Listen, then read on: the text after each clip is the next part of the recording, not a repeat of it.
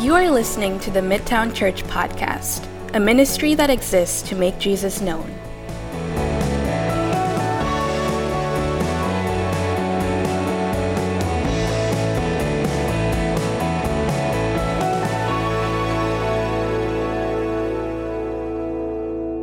I'm a little sad this morning, starting my time with you, this message this morning, because I have no moose stories. I listened to the message last week and I thought, I've never hit a moose. I've never even come close to hitting a moose. I've driven into a flock of birds once. It was actually very scary. I was coming out of Mayfair Lakes Golf Course and in Richmond, and I'm driving, and out of sort of this kind of ravine area, about 20 birds just flew literally right in front of the car, and Nicole and I were driving, and I must have killed about 15 of them. It was a little bit eerie, but never a moose, and I didn't flip 3 times when I hit the birds either. So that's the best I got for you. Take your Bibles. Turn with me to the book of Ephesians. We're in Ephesians 6. We made a turn for home last week. We're finishing this great letter next Sunday. And what we did last week is, whether you realize it or not, we began what will be a 3-week mini-series on spiritual warfare. And Pat kicked things off last Sunday by walking us through verses 10 to 12 in chapter 6. And what he told us is that we have a real enemy. We've encountered this enemy already in the book of Ephesians, but it really gets highlighted here in the last few verses of the letter. We have a real enemy. We are in a real war, and we have a real call to stand firm and to fight back. And we do so in 3 ways. Just to remind you of last week, we don't stand, number one, we don't stand firm on our own. We do stand firm, but not on our own. We stand firm only because we stand firm in the might and the strength that is Jesus. And we have to stand firm this way because our enemy is formidable. So we must rely on the strength and might that is found in Jesus. Look at verse 10 just to remind you of last week. Finally, be strong in the Lord and in the strength of his might. So it's his might, it's his power that must strengthen us. Second, we must be aware of the enemy's schemes. We saw that last week as well. That's the first rule of war. Know thy enemy. Pat addressed some of those schemes last week. I'll remind you of some of them today as well. And third, we must put on the whole armor of God. We are in a battle, but we have everything necessary to fight that battle and stand in that battle, and we need to be always standing, but knowing that we have the assurance that we can win because of what is ours by way of the armor of God. The armor is what we're going to look at today in great detail. But before going there, as is my tendency, I want to give some beginning overarching comments specifically related to spiritual warfare. Because I think there's a lot of confusion today, misunderstanding, there's some fear today. And so let me give you some foundational comments before going to our text. Here's the first. Satan's first and primary enemy is God. Satan's hostility is against God, and it's against what God is doing. God is creator, and Satan seeks to destroy what God is creating, and that includes you and me, his new creations. And therefore, Satan's hostility is against us too. Satan's hostility is against everything and everyone who is on God's side. And what Satan's tactic or his scheme is to do the opposite of what God does. So God brings light, Satan brings darkness. God brings life, Satan brings death. God brings truth, Satan brings deception. God brings assurance, Satan brings doubt. God brings order, Satan brings disorder. Why do I bring this up? Well, I bring this up because there is a perception today, and probably popularized by mainstream media, but you get the sense in the church as well, that Satan's main goal in life until the end is to bring as many people to hell with him as possible. It's not true. First of all, Satan wants hell as much as you and I want hell. Hell is not Satan's domain.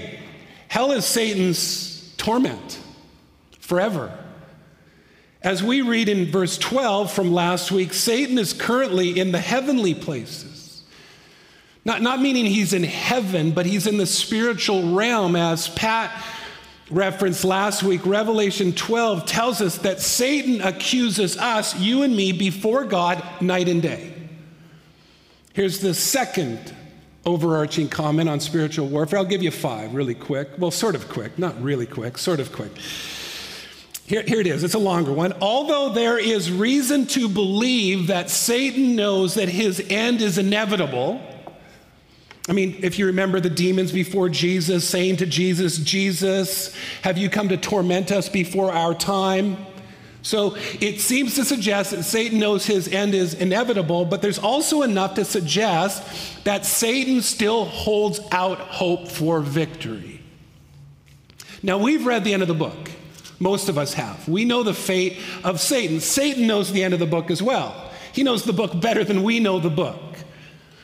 But we must keep in mind the pride of Satan, which led to his initial downfall. How proud and blinded by his pride is Satan? Well, think about the temptation of Jesus in the wilderness. In one of the temptations, and there were 3 from Satan towards Jesus, in one of them was packaged the call of Jesus to fall down and worship him. Now, let me ask you a question. Do you believe that Satan knew that Jesus was God in flesh? Well, of course. The demons did. Think of the pride then. Think of the audacity that he would look at God in the eyes and say to God, fall down and worship me. Here's my argument. Satan is the deceiver, but I also think Satan is the deceived. That would be my argument. That yes, he knows the end of the book. Not sure if he believes the end of the book. Something to think about. Third comment, Satan, this is so important. Oh, Midtown, listen to me. Satan has allowance to work on those in Christ, meaning you're a Christian, right? The book of Ephesians, you're in Christ. Satan has allowance to work on those in Christ only as much as we allow and God permits. Why do I say that? Well, because those in Christ have been bought by Christ. You are not your own. You are now a temple of the Holy Spirit. You are in Christ. He is in you, as Jesus says in John 15. James writes that if you resist the devil, he will flee from you. He won't even walk away. He will flee from you. John writes that greater is he who is in you than he who is in the world, meaning there is one in you and one in the world. The Spirit of Jesus in you isn't sharing his dwelling place with someone else. And therefore, to be very, very clear, Christians cannot be demon-possessed, for you are already God's possession. You are already God-possessed. You're possessed by God. That's great. He owns you. Satan and his demons can't possess what God already owns. Why do I bring this up? Because there is much talk today about something called deliverance ministry. This is the idea that Christians, after coming to Christ at times, at least once perhaps, or at times, need to go through a further deliverance from the onset of Satan's power and work. I have some very close friends in ministry who are proponents of this idea. I just don't see it in the scriptures. But when I say that, please hear me. In this topic of spiritual warfare, that doesn't mean that Satan can't rage against us. I'm not saying that either. Paul writes, just think about Paul. Paul writes in 2 Corinthians chapter 12, and we're going to look at this text in our prayer series in the summer. Paul writes that a messenger of Satan was sent to him to harass him. Like, think about that. And what does Paul do? He prays, man. 3 times. And I think these are 3 seasons of prayer. I think he got other people praying for him. I think he probably fasted. He had other people fasting. 3 seasons of prayer. He wanted to be delivered. What was God's answer? My grace is sufficient for you, Paul. Paul does talk about being delivered. In Colossians 1, you can read this on the screen behind me. He writes there that God has delivered us from the domain of darkness, Satan's realm, and transferred us to the kingdom of his beloved Son. And yet, in spite of that deliverance, there is a God of this age that we wrestle with. That's the language, Paul. Think wrestling match.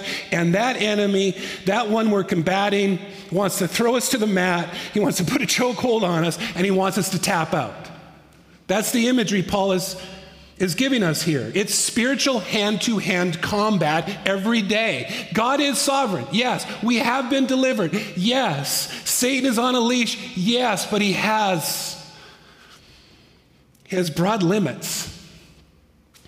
Christians also can grant the devil footholds too. We saw one of those possible footholds back in chapter 4. Pat reminded us of it last week. That foothold back in chapter 4 was unresolved anger, being angry and then sinning. But there are a myriad of foothold possibilities that we can give to the enemy. Any unabashed, practiced, unrepentant sin gives the devil a foothold. But there are more. Greed, lust, sexual immorality, bitterness, drunkenness, gossip, self-righteousness, self-loathing, sloth, workaholism, unresolved issues from your upbringing. That's huge.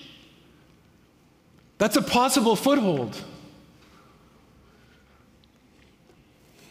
They all give the devil an in. The devil wars against us, and if he sees in us a vulnerability, he'll use it. He'll use it to take advantage of us. All of our footholds look different, but we all have them. We need to be aware of them.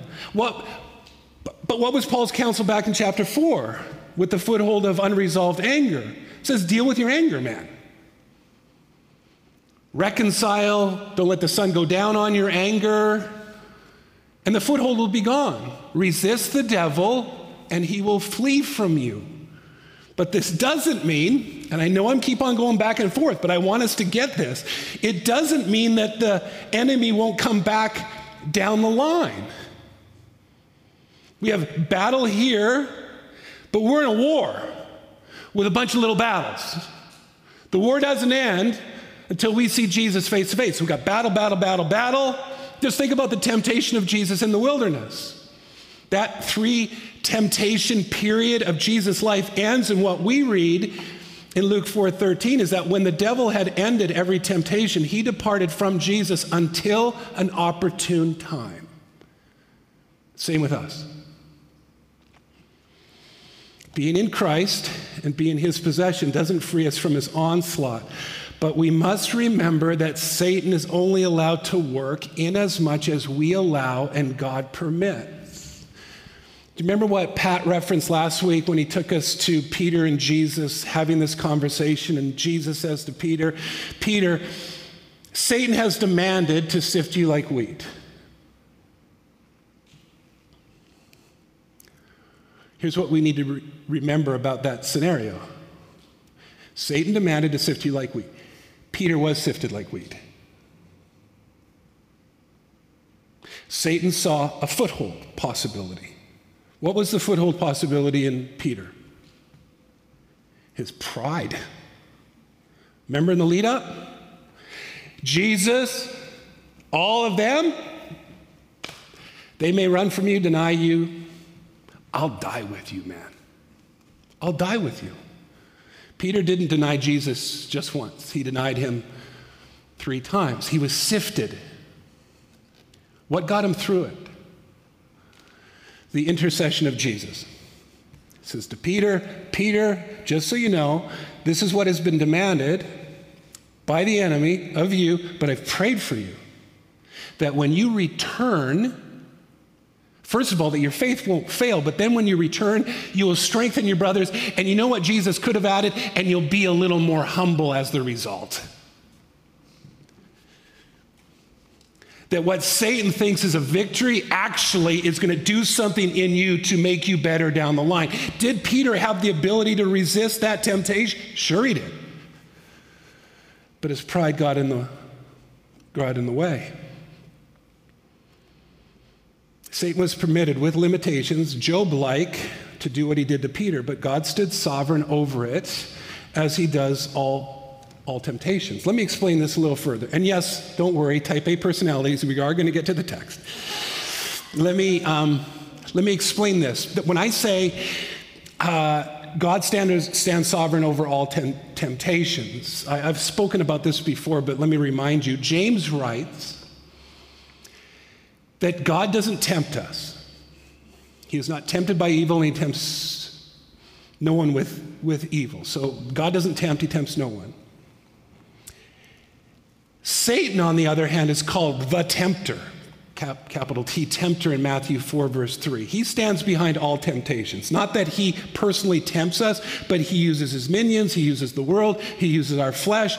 Ultimately, Satan is behind all temptations. But in spite of both of those being true, God doesn't tempt us. Satan stands behind all temptations. He's the tempter. Notice what Paul writes in 1 Corinthians 10:13, a very, very well-known text. No temptation has overtaken you that is not common to man. God is faithful, and he will not let you be tempted beyond your ability.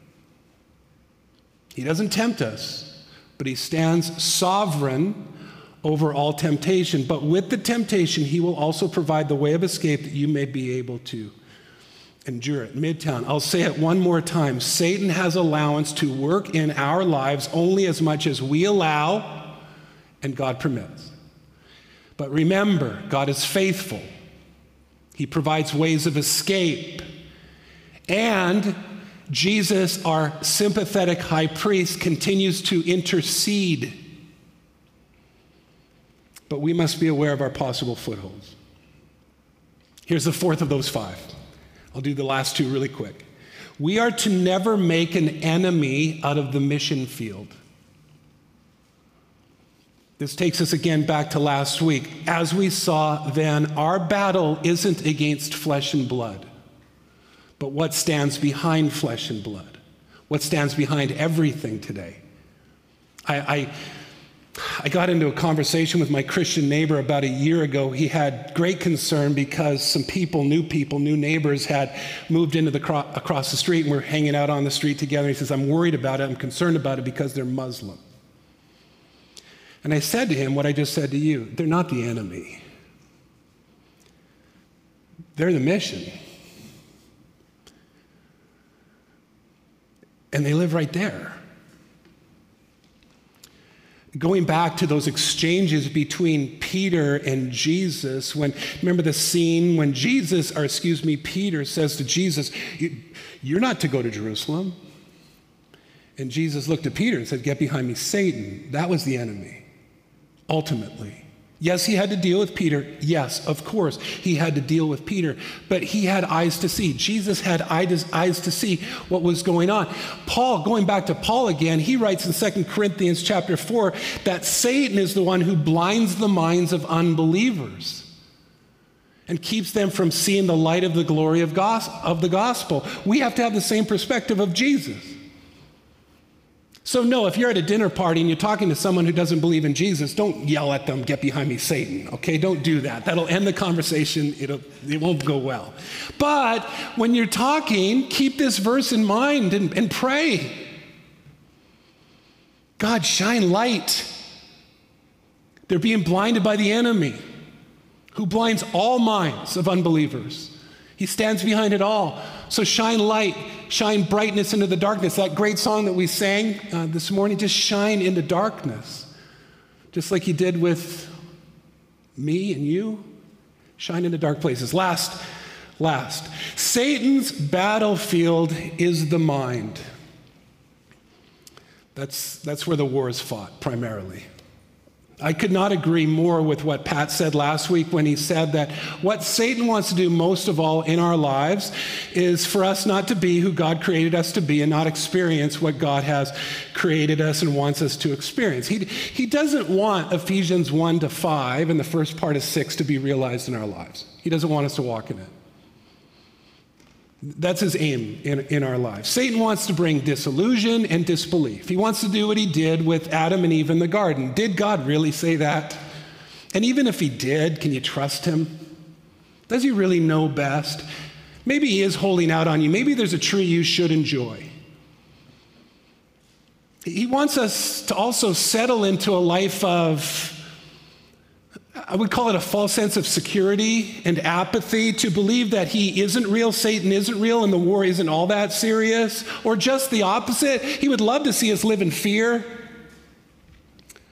have no joy, no assurance, no promise of salvation. He loves to bring lopsidedness and imbalance to our lives as well, where we only focus on the positives in our lives. He loves to see us zealous for doctrine, for example, but have no love. He loves that and bring division to the church. He loves truth without love and unity. He loves when we're clanging gongs, or again, just the opposite. He loves our pursuit of peace and harmony and unity above all else without truth. He loves it. That's why Paul prays to the Philippians, or on behalf of the Philippians, I pray that your love and your knowledge would grow. Because Satan wants imbalance. He loves faith with no works, loves it. He loves laziness, he loves apathy, but he also loves works without prayer. He loves it. Imbalance. He also loves when we think sin is only an out there problem. Right? Sin is community disorder. Sin is racial injustice. Sin is social inequality. Are issues like that important? Of course they are. We need to be people of justice, but they're not enough. And unless we get to the root of the problem and the heart of the issue, the eternal results will be disastrous. Midtown, if I could wrap up these 5 points in simple terms, what Satan wants for you and me is for us to be bad soldiers. That's what he wants. Bad representatives of Jesus. That's what he wants. He wants us to borrow from Packer. He wants us to live an unchristian Christianity where there's, again, no joy, no love, no peace, no unity, no assurance, but we're all for Jesus. And when people see it, they go, I don't want that Jesus. That's the fight. So we must fight. We must fight against his schemes. And one of the ways we do that, finally, as we go to our text, is we pick up and we put on the whole armor of God. Let's read verses 13-17. Therefore, because you're in a battle, take up the whole armor of God that you may be able to withstand in the evil day, and having done all, to stand firm. Stand therefore, having fastened on the belt of truth, and having put on the breastplate of righteousness, and as shoes for your feet, having put on the readiness given by the gospel of peace. In all circumstances, take up the shield of faith with which you can extinguish all the flaming darts of the evil one, and take the helmet of salvation and the sword of the Spirit, which is the word of God. We'll stop there.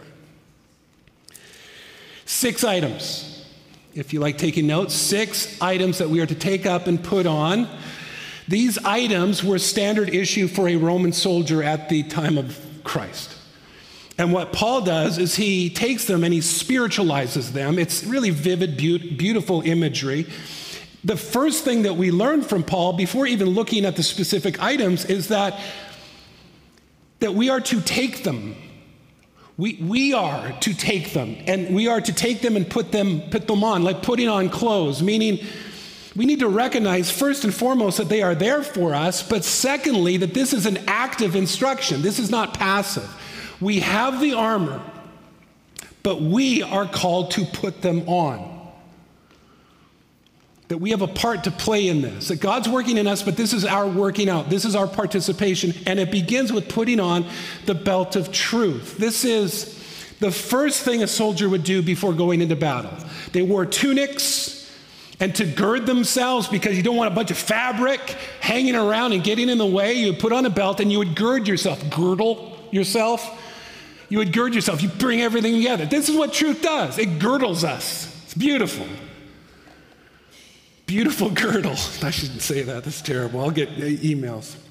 So this is what truth does. It girds us. If you don't have truth right, then nothing thereafter will go right.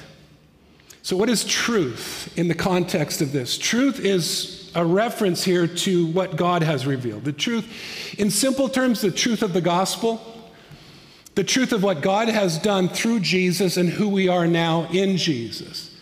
So when we gird ourselves with truth, when we put on the belt of truth, what we should do is think back all the way to the beginning of the book of Ephesians. Remember how it started?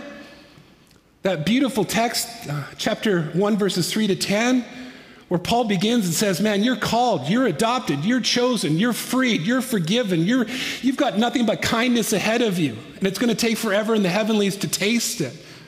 That we just put that on. We wrap ourselves in it every day. We remind ourselves of it. We love it. We live it. We share it. That's what it means. I mean, go back to chapter 4, verse 15. Rather, speaking the truth in love. So we share it. Speaking the truth in love, we are to grow up in every way into him who is the head, into Christ. When you do this, you'll be putting on the belt of truth. And if our mind is good, the body will follow. So you put on truth by knowing truth. So I have to ask the obvious question. Are you growing in the knowledge of the truth? How's your Bible reading? How'd you do this week? How's it going? Are you studying to show yourself approved?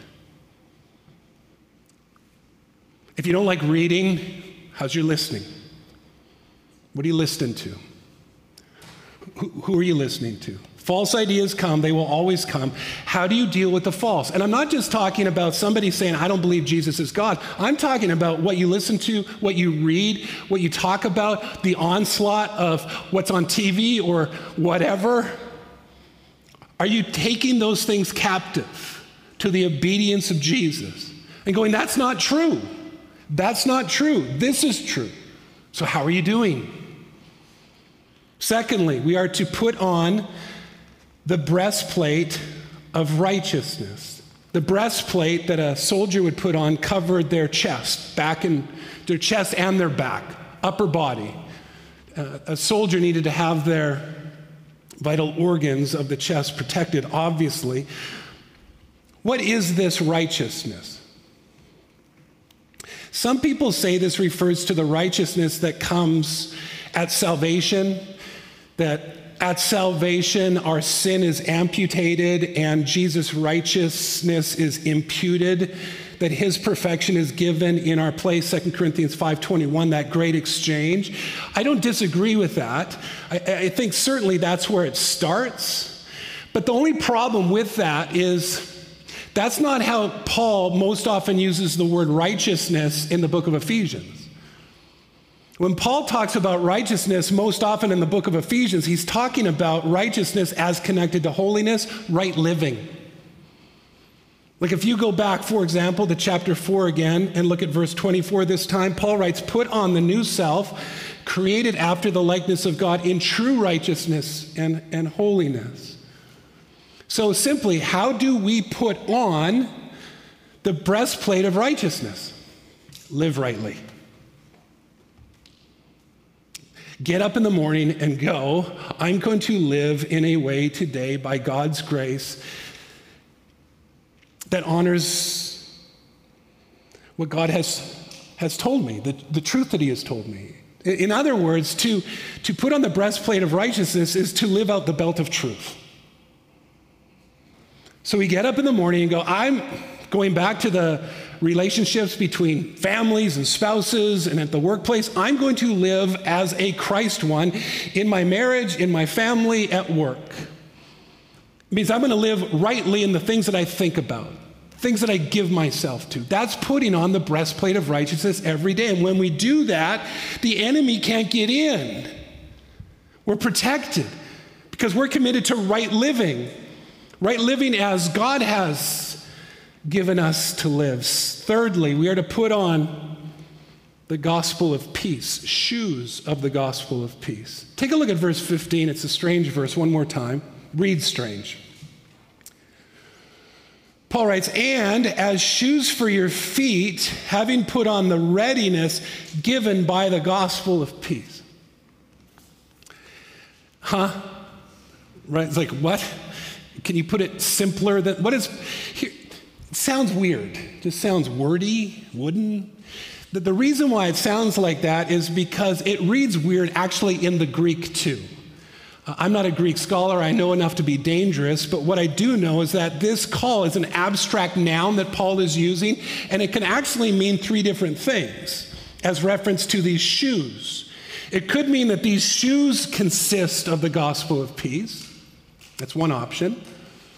Or it could mean that these are shoes enabling us to maneuver by the gospel of peace. Or third, it could mean that these are shoes readying us to share the gospel of peace. So which is it? They all work. There's no wrong answer. They consist of the gospel, they maneuver us by way of the gospel, and they ready us to share the gospel. They all work. But what we need to know most of all, and I think most importantly, is that good boots are necessary in battle, right? I'll just use the word boots instead of shoes. Remember Die Hard? Remember that movie Die Hard 600 years ago? Great movie, right? Remember Bruce Willis's character, John McClane, in the tower? No shoes. Remember that scene? Glass is broken and he's got to run across the glass and his whole feet get chewed up. But he's tough. But we can't do that. We need good shoes for the battle against our enemy, and that's what the shoes that are given to us allow us to do. They allow us to move. They allow us to wrestle. They allow us to fight. But hear this. What kind of shoes or boots are these? They are boots of peace. Why is that necessary in a battle against our enemy? Well, it's because our enemy's scheme is to attempt to destroy assurance, to take away our peace, cause panic, lay on us that we can't go on, tempt us to give up, to throw in the towel. He loves to bring discord too. But if you know you have peace with God, you can continue the battle. So put on, number one, your belt. Put on, number two, your breastplate. Put on, number three, your boots. 3 B's. Next, take up the shield of faith. Faith is what quenches the darts of the evil one, which are flaming. They don't only land on us, they burn in us. What faith does is it catches those darts and it extinguishes them. Faith puts them out. What are the flaming darts that our enemy sends our way? What are those thoughts from our enemy that pierce and burn? Well, despair, doubts, despondency, I'm not loved. I've sinned against the Spirit. There is no hope for me. I have too many sins to be forgiven. Those are flaming darts. The flaming darts of the enemy shows up in the person who says, I can't be baptized until I'm good enough. That's a flaming dart. That's a flaming dart. Because what faith does is it grabs it and it says, my baptism is not about how good I am, but how good God was towards me. And it kills that dart. It quenches it. That this baptism is not a sign of my perfection, but of how the perfect one came and died in my place. That's what baptism is about. Those darts come all the time. And faith kills them, destroys them. What is faith simply? It's resting on God's word. It's believing God's promises. It's looking to God's Son. That's what faith is. It's remembering Ephesians 2:8, that works don't save us. None of us are saved by our works. We're saved by the work of Jesus. We're saved by grace through faith. We're saved unto works, certainly, but works that are just a demonstration of our love and worship of Jesus, the one who worked for us. Faith is an exercise of the heart. How do we fight the fight of faith? Really quickly, I'll give you 2 ways. We're working hard for you today, sweating like a bunny. Bunnies don't sweat, actually. Sweat like Mike Tyson at a spelling bee. Sorry, that's an old joke. What is fight? How do we fight the fight of faith? 2 ways. We don't fight alone. That's number 1. The shield of the soldier at the time of this writing was large, 2 foot by 4 foot, but the beauty of them is they could interlock with other shields. So the army could go into battle. They would lock these shields, have this big long wall, as it were, to help the group not fall prey to the enemy's onslaught. We need each other, simply. To believe you can live the Christian life alone is a flaming dart. You've got to quench it. Don't believe the hype. You can't. You're just a part of the body. You don't have in yourself what it takes. It's not how we're created in the life of Christ. We're just a nose, an ear, an eye, or whatever. We need each other. We need to interlock our faiths together. A cord of 3 is a lot stronger than a cord of 1, as we know. We also fight by looking at Jesus, which means what? Sounds nice, but what does it mean? Remember Peter walking on the water? Gets out of the boat, man. Jesus is walking on the water. Peter gets out. Faith. Gets out of the boat. The other 11 don't come out with him. Peter's all by himself. He starts walking toward Jesus, man. It's awesome. But then the text tells us that he takes his eyes off Jesus and he starts noticing the storm. And he begins to sink. So many of us, don't we, live our lives where we get up in the morning and we just start looking at the storm? Like it's just crashing around me. This sucks. This stinks. This relationship's terrible. I can't go on. And we're just looking at the storm, and Jesus is like, focus on me. Walk with me. Trust me. Like the writer of Hebrews says, cast your eyes, look at Jesus, the author and perfecter of our faith.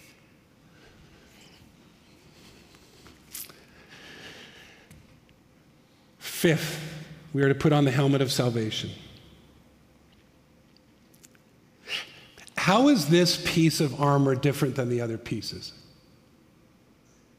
Like put on the helmet of how is that different than peace? How is it different than righteousness? Well, here's what I believe. Take it for what it's worth. There's lots of conjecture on this. I believe this is a reference to what will one day be better by far. That yes, we are saved, but one day we will be saved. One day we'll be glorified. One day the battle will be over. I think this is a call where every day we get up and we go, yes, we're entering a battle, but this battle will one day end and I cannot lose.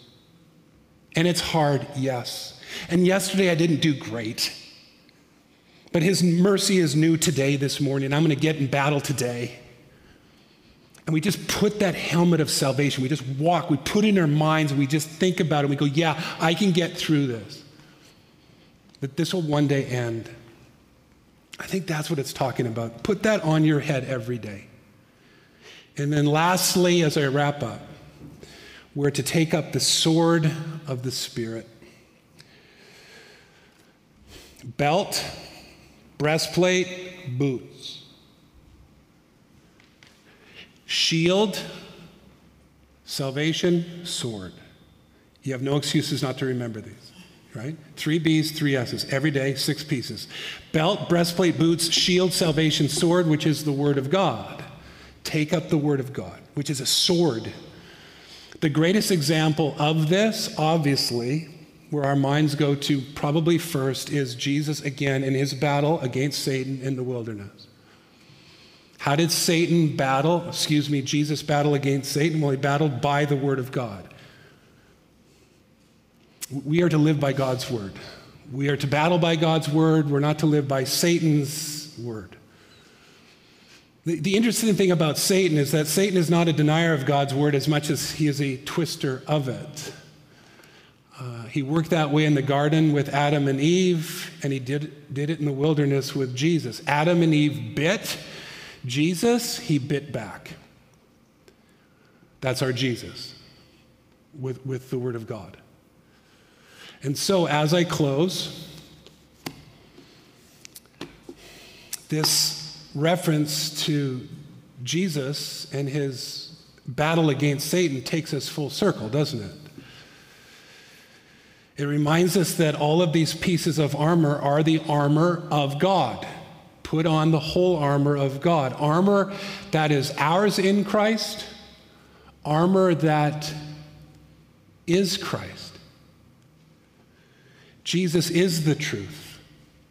Jesus is our righteousness. Jesus is our peace. Jesus is our author and perfecter of faith. Jesus is our salvation. And Jesus finally is the Word made flesh.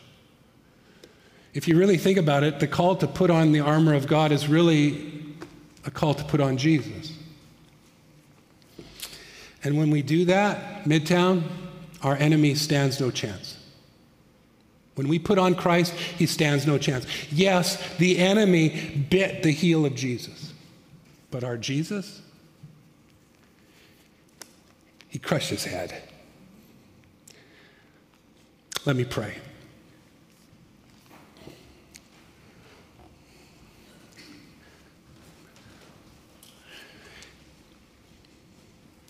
And Jesus, we praise you, we worship you, we thank you for crushing the head of our enemy. We thank you for sending the Spirit to us, the one in us who is greater than he who is in the world. The one who has sealed us, secured us, is the down payment, a taste of the glory to come. The one who equips us, the one who empowers us, who strengthens us. And we need the strength of the Spirit, your Spirit. We need to be clothed with you, Jesus, for we are in a real battle against a real enemy, and we are called to stand firm until the end. So help us, help us. Father, I pray specifically for people today that perhaps have been duped, taken on some fiery darts. They're living in a place of despondency and despair, hopelessness, no peace, no joy. I pray that they would cast their eyes back on you today, even in this time of response. For those that are perhaps apathetic, they just kind of go through life. They don't put anything on. I think things aren't that bad. Not realizing that danger always lurks. Sin always crouches at the door. So wake them up, I pray. Stir something new in them, I pray. They would come back to you today. I pray that for all of us. Forgive us for the time where we aren't obedient, we aren't active in our faith. Help us. We thank you for your grace and your forgiveness. Grace upon grace. We want to be good representatives of you, Jesus. We want to be good soldiers for your glory. Amen.